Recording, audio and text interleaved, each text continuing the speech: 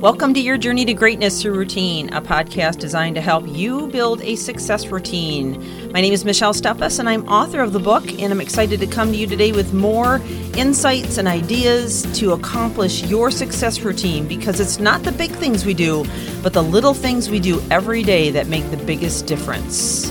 So let's get on with the podcast. Welcome back to the podcast as we continue in this series on navigating chaos. Speaking about those who have won in the face of adversity, and some of these cases that we've shared have been more severe than others, but they've all faced their fair share of very difficult times, opposition, opportunities to be offended, opportunities to give up, and even risks at the level of losing their lives. So if you've missed any of this, I would encourage you to go back and listen from the beginning, not only offering these stories, but I'm also providing tips and ways in which you can get through adversity if you take the right stance and mindset in the midst of the adversity that you're in. It's always a choice. You can be a victim or a victor. And that mindset is going to determine how you come out on the other end. Because we can't stop adversities from happening to us. But we can control how we manage those adversities and what we learn from them and how we come out on the other end. That's the only part we can control. A lot of things are going to happen to us in life. There's no way around that. There's no such thing as a land with rainbows and butterflies. But if we learn how to manage adversities like these people I'm talking about, we can change the game for ourselves and for those who follow us. So the next story that I want to share, and I just want to mention yesterday we did Martin Luther King, which is one of my favorites, but we've also talked about a number of others. But now I want to talk about Einstein, Albert Einstein. And some of you may have heard bits and pieces of his story, but I believe I want to share some things today that you may or may not know. Now, Einstein was born in March of 1879 in Ulm, the German Empire.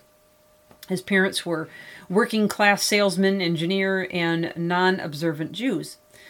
Age 15, the family moved to Milan, Italy, where his father hoped Albert would become a mechanical engineer. However, despite Einstein's intellect and thirst for knowledge, his early academic reports suggested anything but a glittering career in academia. His teachers found him dim and slow to learn. And part of the problem was that Albert expressed no interest in learning languages and learning by rote that was popular at the time. He stated, "School failed me and I failed the school. It bored me. The teachers behaved like Felbabel sergeants. I wanted to learn what I wanted to know, but they wanted me to learn for the exam."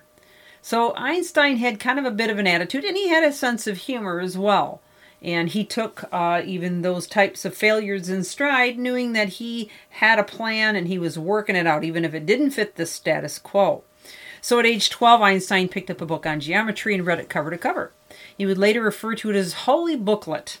He became fascinated by maths and taught himself, becoming acquainted with the great scientific discoveries of age.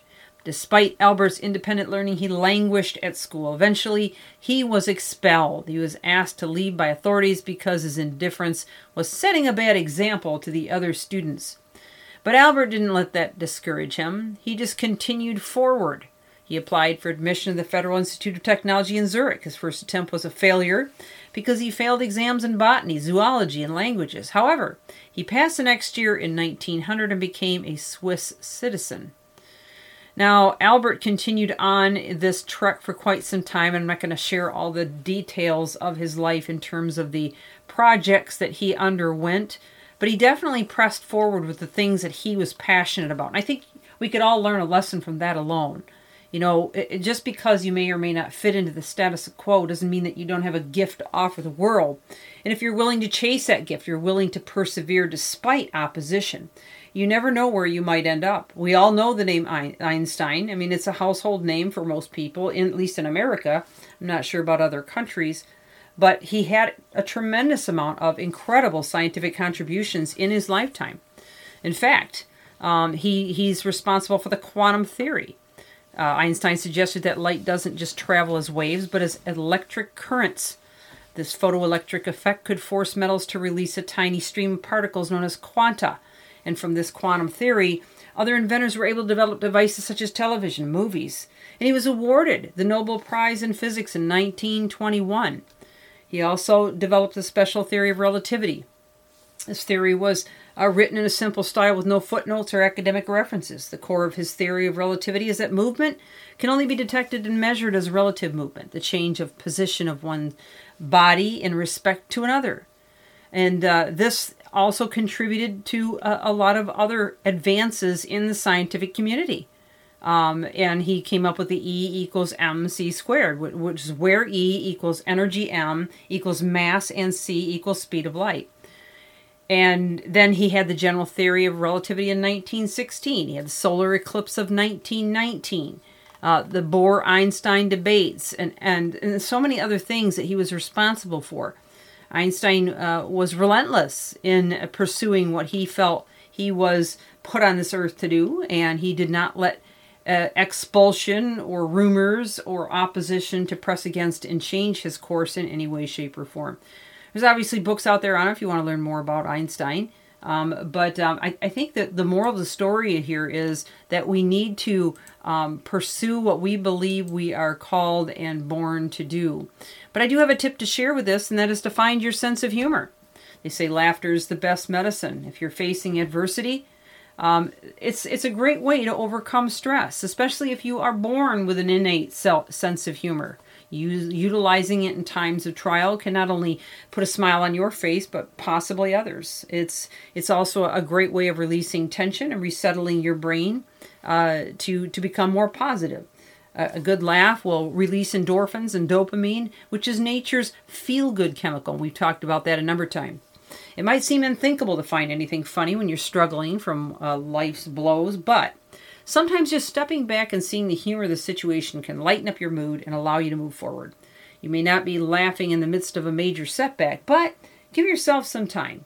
Finding your sense of humor when facing adversity is a healthy way to build resilience, no matter how bad your situation.